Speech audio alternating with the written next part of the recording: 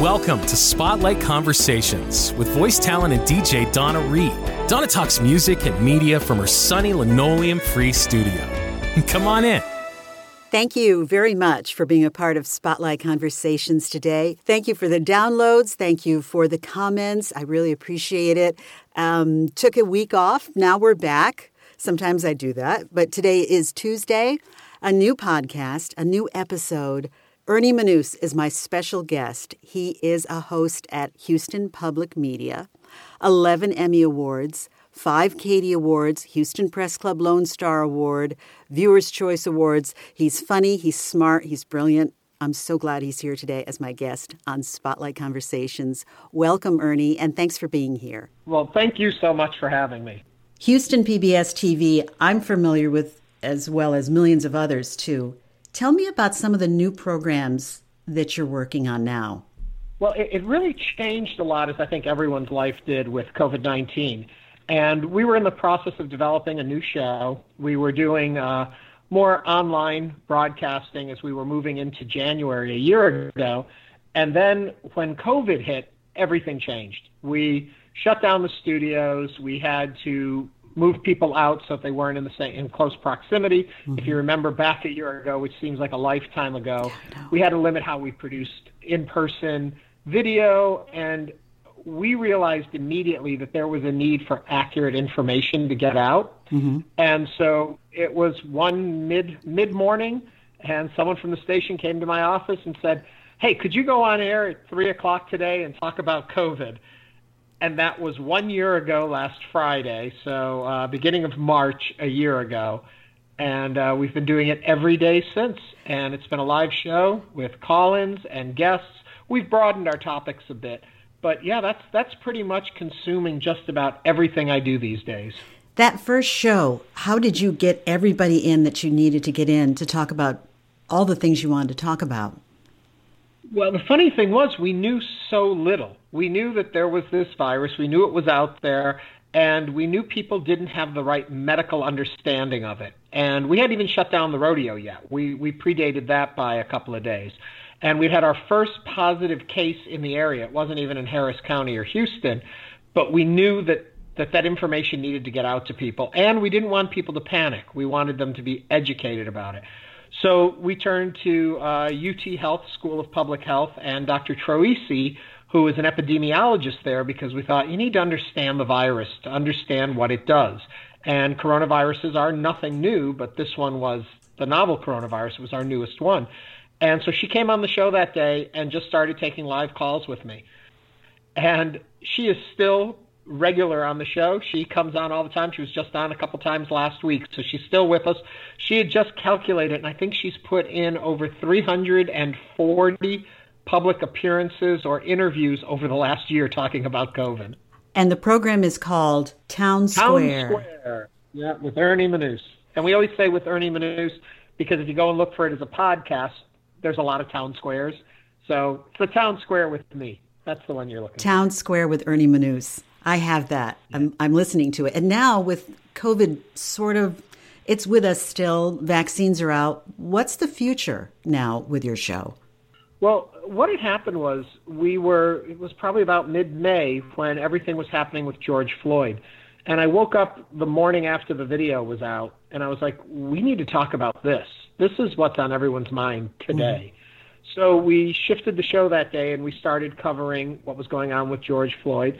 I ended up anchoring the George Floyd funeral here in Houston for NPR across the country. They carried our live feed of it. And so that kind of shifted us a little bit, and we started realizing this show can be more. It needs to be more. And we're not just one thing. We're not just worried about COVID or trying to sustain ourselves through COVID. Mm-hmm. We're a country and a community that's growing and changing, and we need to be on the cusp of all that and to help people through oftentimes difficult times, sometimes just curious times. So we started doing more racial justice. And then, of course, everyone got sucked into the political arena as we went into the fall. So we added politics to our show a lot more. And we've continued to grow in that way. And so we always are trying to find a fresh approach, the newest information, what's happening, what's going on, and how we can be right there with the information the audience needs to know that day. which is great in theory, and you work in this business, so you know it's not great behind the scenes when you have producers trying to book your show, and you get a new idea, and you say, no, this is what we're doing, and they have to change everything. Oh, yeah. But we stay very current. Interviews with Ernie Moniz on Houston PBS TV. Tell me a bit about that program. We were on air for 15 years with that show, and that was my pet project. That was the program I loved doing. I had always wanted to do that style of show. We ended up having a 15-year run with it, 15 seasons of the show. And the concept was to have in-depth interviews with what we call notable personalities. You may call them celebrities, but we kind of broadened it out a little bit more than just celebrity. It was a chance to actually sit down and talk with these folks, unscripted. And the one thing that I was pretty insistent on was live to tape. And the idea behind that was when I was back in college at university, at Loyola University in Chicago, I had an editing class, and I had done an interview with someone, and I was editing the interview, and I had gotten to a point of the interview where she was telling a story about something she had done, but she was mentioning her daughter, and I had never introduced the daughter as a character in the story.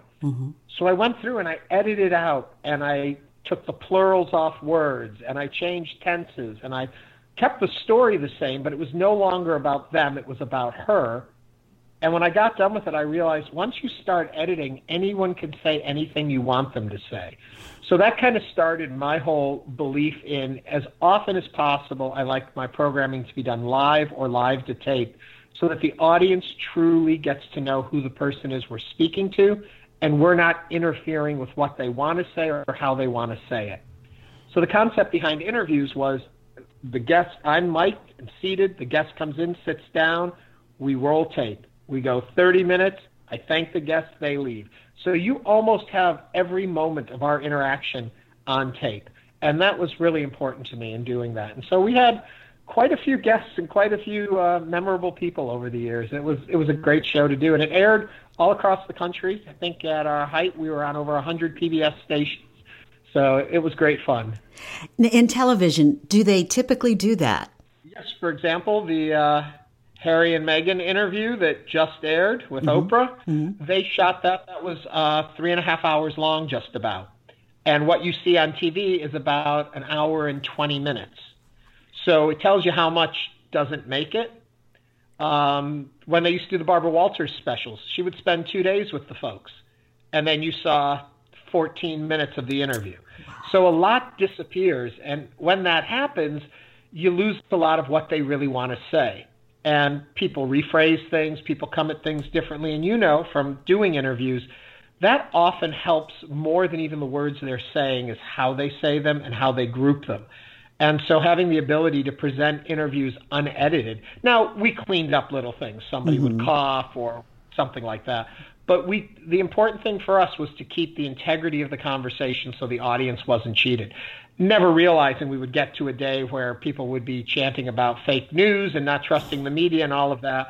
So that always made it even better for us because we can stand behind the work. And so many of those interviews are still out there on YouTube. This love of interviewing, when did it start?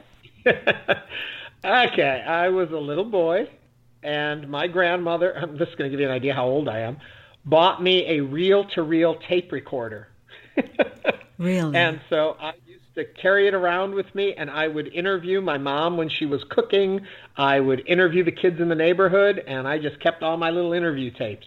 So it was something I did from an early age, I think about 5 or 6 years old. And that led to radio. Is that where you first started? I was looking at your bio and trying to figure out where you actually started in broadcasting. This is a theme that you'll come across often in my life, is laziness and finding the laziest way to do something. I had gone to Loyola to learn to be a music video director was what I wanted to be. And, you know, there's a lot of equipment and a crew and all of that stuff. And one of our teachers recommended that myself and one of my friends in my class, Gail, that we go and guest host a morning radio show that the university ran. So we went to do it, and I realized I didn't need to bring anything. I needed to rely on myself, basically, and the questions and thoughts and whatever, but it was so much easier. So I was like, ooh, I kind of like this.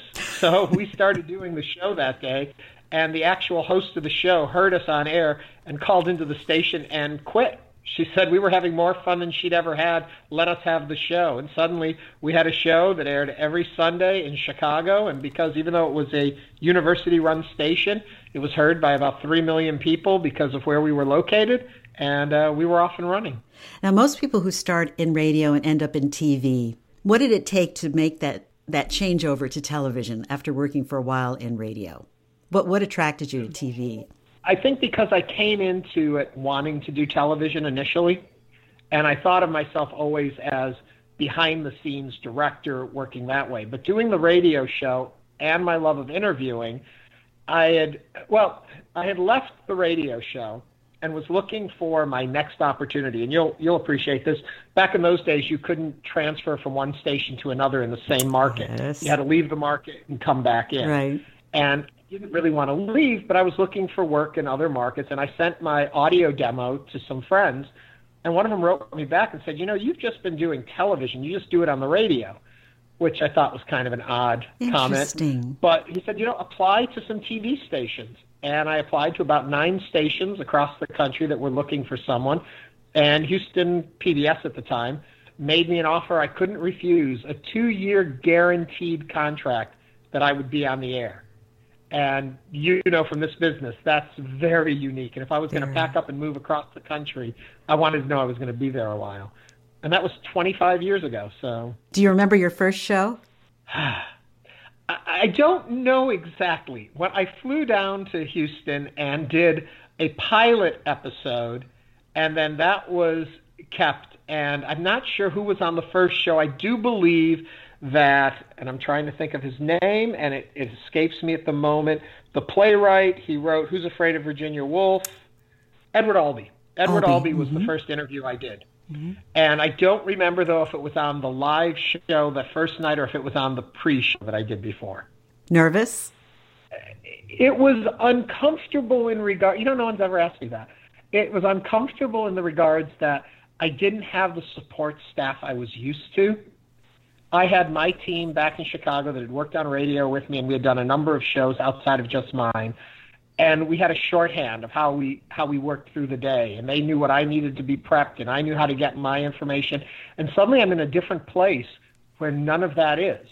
And so it was nerve-wracking in that regard. When I got to sit down and do the interview, I was fine in the moment, but it was more the anxiety of leading up to it, not having your comfort zone. I really like to be comfortable.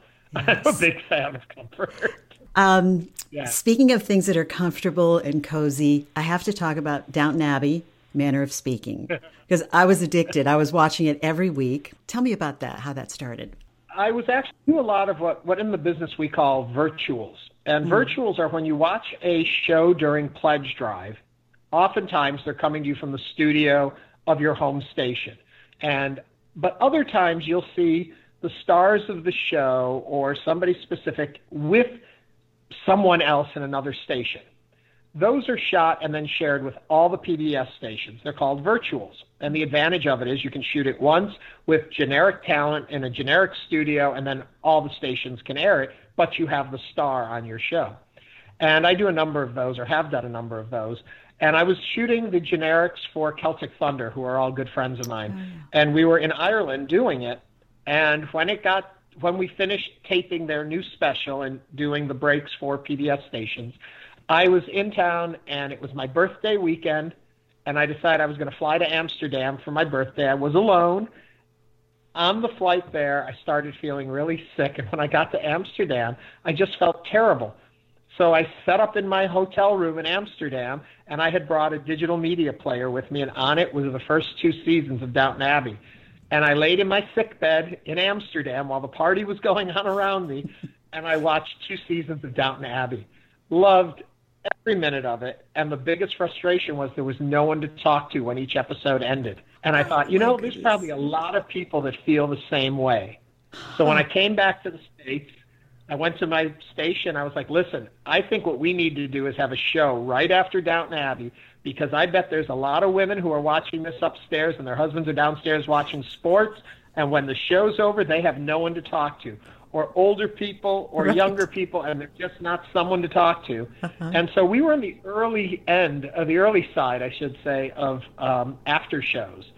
And so we put together a concept of what we wanted to do, and I worked with my director, Matt Browley, who's worked pretty much on every project with me in television, and we developed a look and a feel and a style, and we did Manner of Speaking for 4 seasons, and I think we won a total of 6 Emmys for it, maybe 7 Emmys for it, bunch of Emmys for it. Who came up with the name Manner of Speaking? That was Matt. Matt's always been good with the puns. Love it. And who was the most interesting guest of the show, Downton Abbey, that you talked to? I have a sense and an appreciation for the realness of things. So when Lady Carnarvon came on the show, who actually owns Highclere Castle and lived in Highclere, that was kind of sick to have her on the show. And then the cast members that we got on were wonderful. And it was a fun show. I can't, off the top of my head, think who was Barbara Bush came on the show. Yes, she was a big fan of the show. That was a charge. I'll tell you a little funny story if you have time for a Barbara Bush story. Absolutely. She's pretty savvy lady there. Yep. And she wrote a letter to our station, and she said, I watch Ernie's show every night or every week after Downton Abbey, and I realize he knows and has the right guests for whatever happened in each episode. He must see them ahead of time. How does he see them ahead of time, and how can I? Clever. And so, yes, I had advanced copies of the episodes, and I don't know that I've ever said this out loud to anyone, and I would share them with Barbara Bush.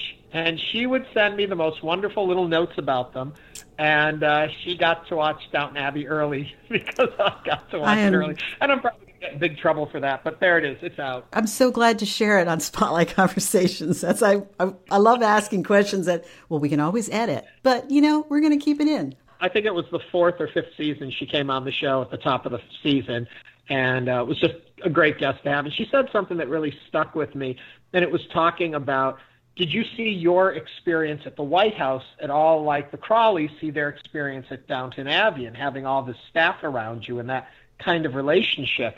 And she said that both her and George saw themselves as part of the staff. They were there to do a job, and that those other people worked there and did their jobs too, and no one was any different than the other. And I was like, wow. See, it's about service. And speaking of service, your service, we'll go back to Town Square. You've done a lot of work for the community in Houston.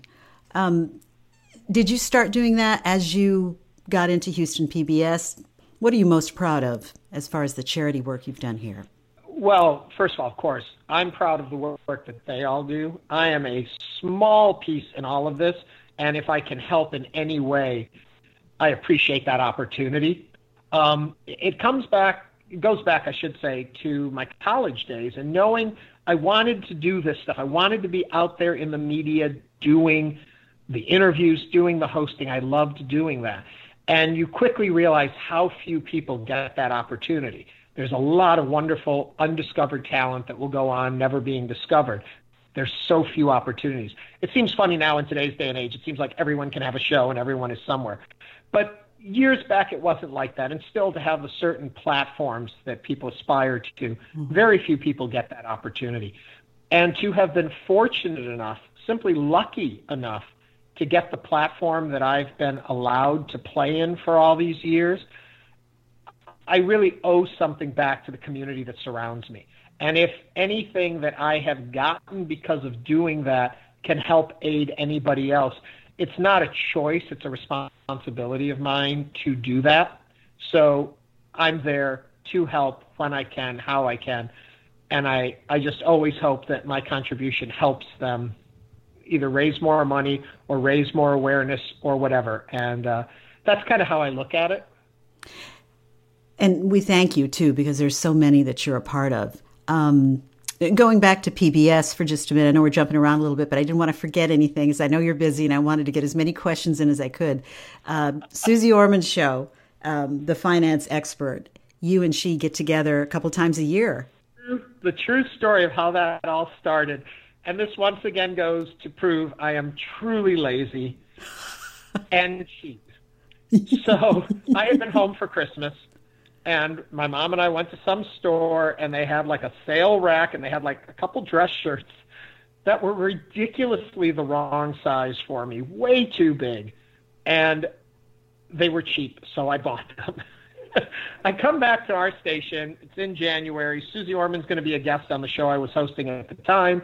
She had come in to do the show. She was just starting to get really big. She'd had one PBS special and was already quite well known, but wasn't quite the Susie we know today. Uh-huh. And I was to interview her, and I didn't have the right color shirt to wear, and one of those humongous oversized shirts was there. And I took a giant metal clamp, it was like paper clip clamps. Yes. And I used that to tighten the collar of my shirt in the back and clipped it on. Uh-huh. And I came out to meet Susie, and Susie was looking at me, and she looked around, and she was like, "What is that?" And I'm like, "Oh, it's a clamp. The shirt's too big," but it was such a great deal, I couldn't resist it. And she was like, "Oh, my God, you need to learn more about money, Ernie." And we struck up a wonderful friendship in that moment. And when she came time for her to do her next National Pledge special, she was like, "I want that guy from Houston who put a metal clip to make his shirt fit." And they took me on. Actually, they took myself and Doris, who was my co-host in Houston at the time, and they flew us out there to do the first Susie Orman live coast-to-coast pledge event, which was a big deal. We aired across the country at the same time. It wasn't pre-recorded, and so all the stations carried us live. And that was my first one with Susie. And I think that was it was either 99 or 2000. And I have done every one of her PBS specials since, except for the one show, Women in Money. She felt the show's about women and money. She should be surrounded by women. She's already surrounded by money. So I sat that one out. But yeah, we've been a team ever since. So every show I have to ask, do you still have the clip and do you still wear a really big shirt? Oh, no. The scary thing is now I probably would fit in those shirts. Oh, no. Well, it's savvy, though. It's financially savvy what you did. And kind of, it's like kismet because, that's a smart, economical thing to do instead of running around trying to make it perfect. You made it work. Right. Yeah. So it worked for me. It got me on with Susie. And we've had a great time together, and I've gotten to know her over the years. And yeah, I've been very fortunate. What's in the future for Ernie Moniz? Good question. I often have joked with my friends, every time I think I've played the last act of my career and I'm just going to fade away, something else kind of falls into my lap. I had thought before, Manner of Speaking, I'd been on air here for 15, 16 years. I figured, you know what? I've had a really good run. Things will be okay, And then Downton Abbey fell into my lap in Manner of Speaking. And then I thought, okay, we wrapped that up. Pretty much we're at the end now. We've done it all. And now Town Square is here. And we're back on at the top of our game again. So I'm really bad at predicting what's going to happen next. One thing I miss, and I hope it'll start up again, is I get to tour with Al Pacino. And we do a show called Pacino One Night Only. And since COVID, and he was very busy right before COVID, and then COVID, we haven't been able to do the show. Uh-huh. And so I hope once everything settles down again, we can get back on the road and do a few more of those. I always enjoy doing that. Now tell me a little bit about the show. What would somebody expect? It's a stage interview, not staged, but an on-stage interview. Okay. With Al Pacino and myself. And he's never, in the past, he hadn't really done a lot of interviews. Right. And they thought, well, maybe people want to hear from Al. He started this tour. They stopped the fourth stop of the tour, and they came to Houston. Early on, they realized it was better if he had someone on stage with him than him out there alone. And so when they came to Houston, they asked, another funny story, they asked if I would do the interview. And of course, you're not going to turn it down doing an interview with Al Pacino. And so about a week before the interview, I was in my notorious bike accident, my cycling accident, and I broke both of my hands. So I was laid up, and I decided, well, what better time than now? And I watched every Al Pacino movie I could get my hands on. And then it was a week later, we did the show. And so I was in my hand casts, but still did the show. And my assistant was backstage, and as soon as I walked off stage, he was there with my pain pill and a glass of water, because I had to keep those going because it was rough. 2 weeks later, Pacino's people called me, and they said, Al really enjoyed the experience, and we would love for you to do more of these with him if you'd be willing to travel and do them with him. There's about 4 or 5 of us, maybe 3 or 4 of us around the country that get called in to do these with him. And it depends where you are in the country and all that.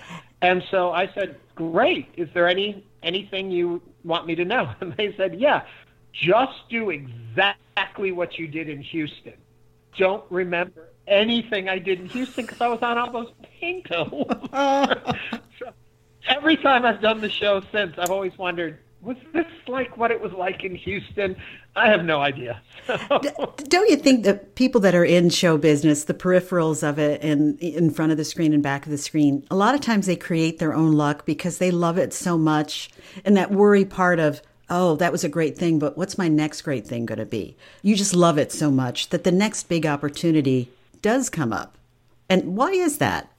I think part of what you're saying in there is the answer, is that I think because you love it so much, it becomes the next big thing.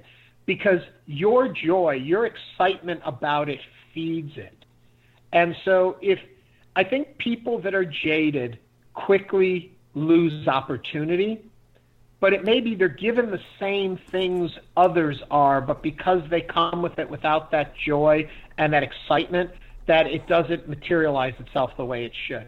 I remember back even in my Chicago days, I remember being outside of the radio station, and we were right in downtown, the Magnificent Mile, and thinking to myself, if I ever get to the point where I don't feel the thrill of getting to talk to these people, I should stop doing the job.